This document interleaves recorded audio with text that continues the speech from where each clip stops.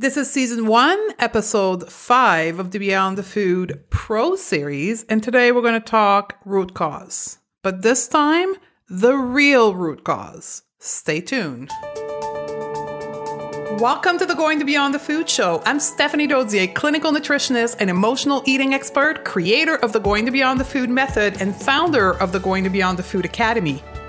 Corporate executive turned health expert with my own journey with weight, body image, and food.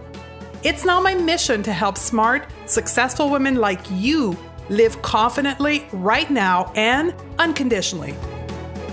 Ready, sister? Let's do this. Welcome back, my dear sister, my colleagues. Stephanie Dozier here, a clinical nutritionist. And if you're a regular listener of this podcast and you're just stumbling upon this, know that this special series, the Pro Series, is built for health professionals that are wanting to help you, the regular woman wanting to stop going crazy with food and body image. And I'm teaching to them directly. You're welcome to listen, but know that it wasn't designed with you in mind. Now, for you, the professional, this is the 5th out of an 8-part series. And we've divided the episode into 2 groups. One group is about the professional skills and the other one is about business skills. Because when we do practice an on-diet approach, we are having to build our own business because we're not prevailed to this old traditional medical system or insurance system. Our services aren't covered. So we have to build our own business.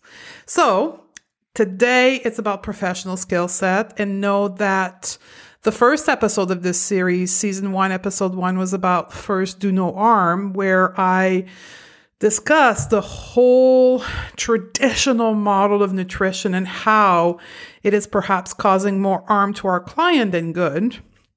And then episode 3 was all about where the heck do we start? If we're not going to ditch out meal plan and food lists, what do we do with our client? So now today we're talking about the root cause. And this is something that I personally, in my own practice, struggle with for a number of years. And it's because of my training, right? Like most of you, I was trained in a holistic model of health and also did some training in functional medicine. And in both model and mainly all alternative health model, we're trained to look at root cause. We're trained to identify root cause, to ask a lot of questions, and to guide and recommend for our client to look into all of their bodies and into the root cause. But what I was doing was only providing short-term relief to my client. And ethically, I had to ask myself the question, like, what am I doing?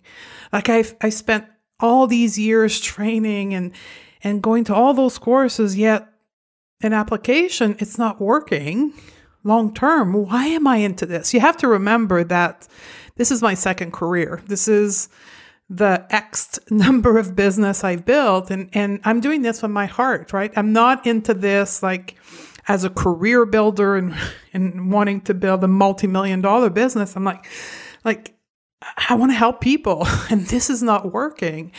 And I had to ask myself the real question, am I addressing the real root cause? And the answer was no. And I had to face that and change the way that I was working with client, because I wasn't really addressing the real root cause. Now, if you don't know what root cause is, let's begin that. Let's step back for a few minutes here and understand what I mean by root cause.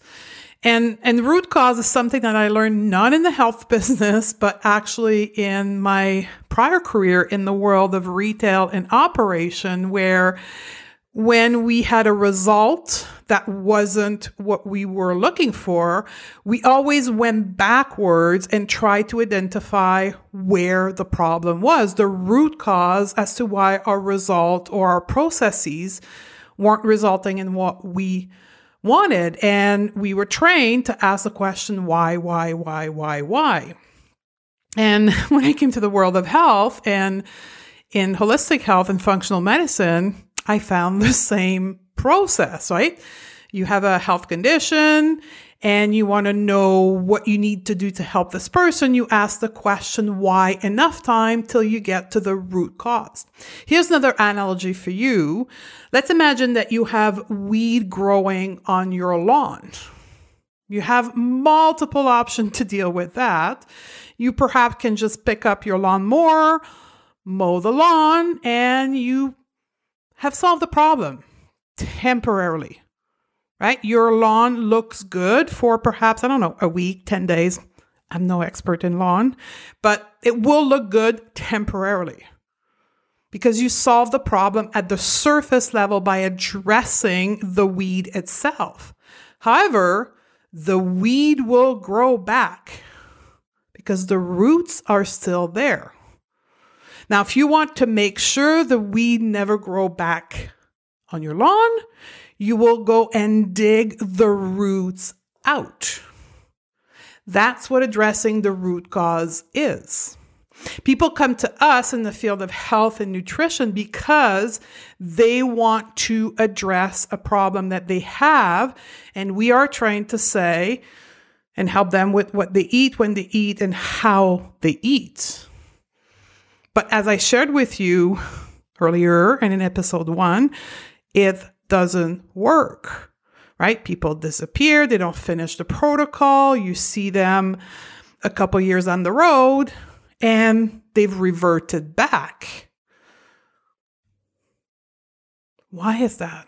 If we were addressing the root cause, like with the weed on our lawn, that wouldn't happen. Now, healing the root cause is important. However, what we have to understand is that the human brain doesn't like that. The human brain loves short-term results. Our brain loves to see immediate, observable results. And that's why dieting is so freaking popular, because it works short-term. It gives the client and you, the professional, instantaneous results. However, behind that is the long-term unsustainable result and people reverting back. On the other hand, when we find the real root cause, that doesn't happen. However, the process is tedious, it's complicated, and it's scary. Very often, clients that are not ready to do the work, and when you help them identify the root cause, they'll run away because they don't want to see this. Their brain is not ready. They're not ready. They want the short-term quick relief. That is why a majority of my client and patient population is 40 plus years old, because they've done the short-term relief cycle for 20, 30, 40 years, and they're like, I'm done with this. It doesn't work. Help me, right? So if I go back to my practice where I thought I was looking at the real root cause, yet I wasn't, how was that showing up? Let me give you a few examples here of what I thought to be the root cause, which in fact wasn't. So let's start with binge eating, right? Overeating, binge eating. People would come in for that, right? So my solution as per my training was food restriction. And I thought that was the root cause. They just didn't have enough willpower. They weren't restricted enough. They were eating the quote bad food. And that's what's causing them to binge eat. Fast forward today, here's what I now know. Binge eating is an effect, right? It's a symptom. Food restriction is a symptom. dieting causes food restriction, but dieting is also a side effect. A side effect of what? Fat phobia and weight stigma. That's the real problem. That's the root cause. So when we look at the top, binge eating, side effect. Food restriction, side effect. Dieting, side effect. Root cause, fat phobia and weight stigma. You see, I wasn't asking why enough time. I was only asking it once or twice when really the layer to get to the root cause was much deeper. But also, I was blinded by my own fat phobia. Now, for those of you who may not be familiar with the term fat phobia is the fear and or dislike of fat, of obese, quote unquote, people or fat people or obesity in general. I was fat phobic. Are you? Are you a fat phobic individual? Are you a fat phobic practitioner? Now, you're listening to this alone, you perhaps are willing to answer that by yourself, but are you willing to admit it and to get yourself out of it? Now, for me, and I've shared many times, I had a 25-year dieting career, and fat phobia for me started very, very young, at the age of 12 years old with my first diet. From that moment forward, for 25 years, I was afraid of gaining weight. And that is actually what led me to study nutrition. I wanted to fix myself because nothing was working. I'm like, if I actually go to school and learn very complex protocol, it's got to work. All of it was driven by fat phobia. Now, if you're new to this term and you want to know more, you can listen to podcast 237 on that topic. But I had to confront my own fat phobia. Not only was fat phobia preventing me from being the best health professional, it was also preventing me from accessing my own best health. Now, in the science field, fat phobia is actually a recognized term with what begins to be a large body of evidence. A lot of research have been done and a lot more are continuing to be done because it is recognized as a root cause of many health conditions. Now, when we look at research, weight stigma is divided into two categories: experience weight stigma and internalized weight stigma. Experience when weight stigma is when people observe or believe that others have made unfair or negative assumption about them based on their weight or body image. And internalized weight stigma is the process by which people accept weight-based stereotype and make them true about themselves. That's when they create their own thought in their own brain that drives that fear of fatness. What's very interesting when you look at research is internalized weight stigma is more powerful on physical and mental health than experience weight stigma. So just to cement that for you, I'm going to read a quote from one of the well-known researchers in that field, Rebecca Pearl, from the University of Pennsylvania in Philadelphia. Some people fear that if people feel too good about their body and themselves, they will not be motivated in healthful eating behavior or physical activity. Study shows the opposite to be true. When people internalize weight stigma and feel bad about themselves because of their weight, they feel less confident in their ability to engage in healthful behavior and are more prone to binge eating, avoiding physical activity, and other behavior that contributes to weight gain.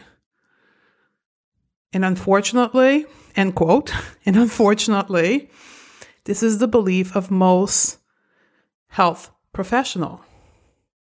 And it's perhaps your belief up to now. I know it was mine. That was the old school way, the old school model of behavior change that I was taught. It's a model built on punishment and shaming. And that's why so many health pros use before and after picture.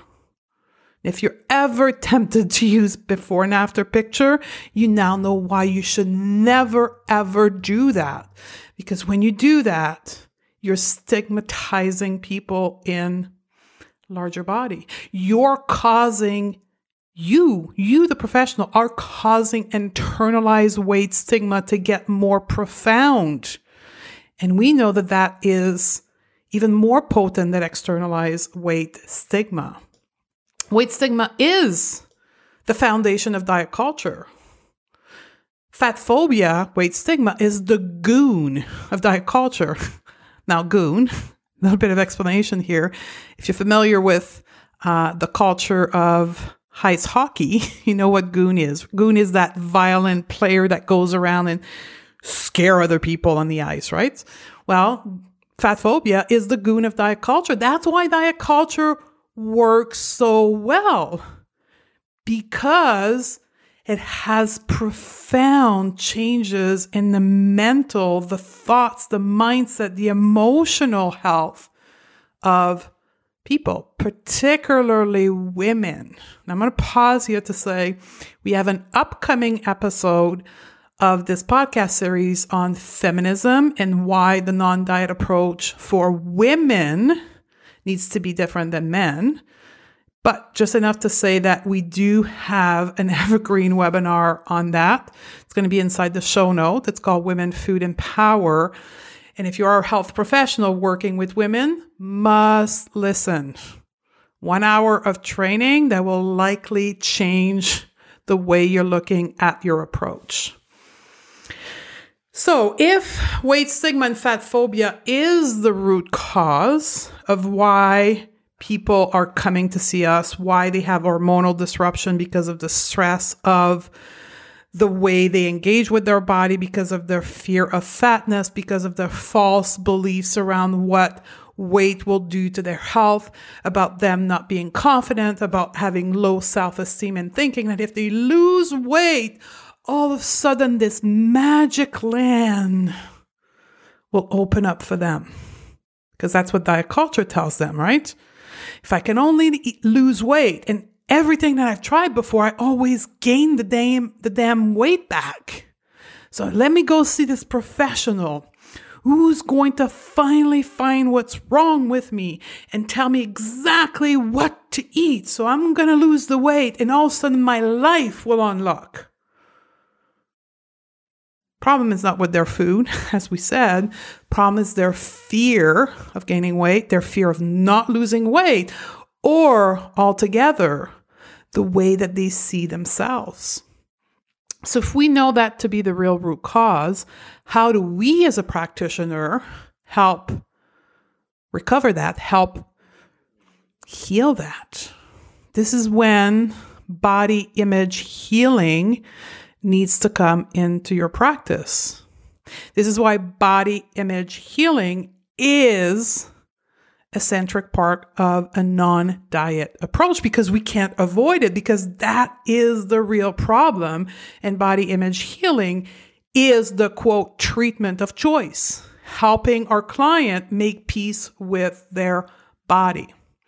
Now, if you're new to this field, and I think most of you perhaps do not know that, but when you start studying body image, and my favorite researcher and professor in this field is now a retired teacher, Thomas F. Cash.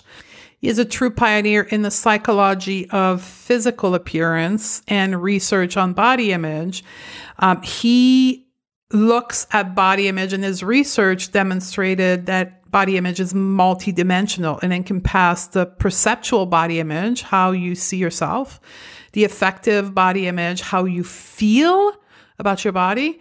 Cognitive body image is how we think about our body. And then behavioral is how we behave as a result of how we see, feel, and think about our body. And that's where his work is revolutionary, is because it connected the human behavior to the way we feel about our body. And that's why I'm so strongly talking about the root cause here in the behavior around food and around health to be linked to the way we feel our body, and so present for women into this culture. So adopting an approach that helps your client make peace with their body is essential. We teach in our world, in the Going to Beyond the Food method, body neutrality. It is a clinical approach that I absolutely love because it's not about loving your body. It's about embracing who we are today, even the part that we don't like about ourselves, with no expectation of having to love these parts. It's about relieving us from the self-hate and staying in that middle space between body hate and body love, with no expectation of having to love it. The goal is to respect and accept your body and engage with your body from a place of neutrality and functionality. Your body is the vehicle through which you experience life, and you got to respect it and take care of your body. So helping your client craft a new relationship to their body is essential. And this leads us into connecting body image with health, which is ultimately why people want to work with us, right? Is changing how we engage with our body from control, change, hate, right? Shrinking, carving pieces out, to actually saying, no. I'm going to respect you and I'm going to take care of you. Now for that, you, the professional, must adopt a weight neutral approach to health. Just a bit of background here, and it depends on your training. Health is not defined as an absence of disease. Health, as per the World Health Organization, is defined as a complete state of physical, emotional, and social well-being, not merely the absence of disease or infirmity. And that's essential here. Like, we need to re-educate ourselves to what health is and how to take care of our health, but we also need to do this work with our client. So a weight neutral approach to health is based on the respect that not only your weight determines your health. As a fact, as per science, there's many other factors to health. And it can be measured way beyond the weight on the scale. When you adopt a weight neutral approach to health, you take body weight out of the picture. And then you look at what else you can do, or that your client can do in their life to take care of their body. As I mentioned earlier, and this is where the link is and why this is the root cause, if clients can accept their body, they will engage with health promoting behavior more frequently and sustainably. There's a study that was published in the Journal of Obesity, which, by the way, all the study I quote here in the audio podcast can be found in the show notes. But 2013 study was published in the Journal of Obesity, and it showed that there was absolutely no link between body weight and the way we felt about ourselves. Yet the finding showed a link between how we feel about ourselves and the healthy activity we engage in. Meaning, the better we feel about our body, the more likely we are to take care of our body.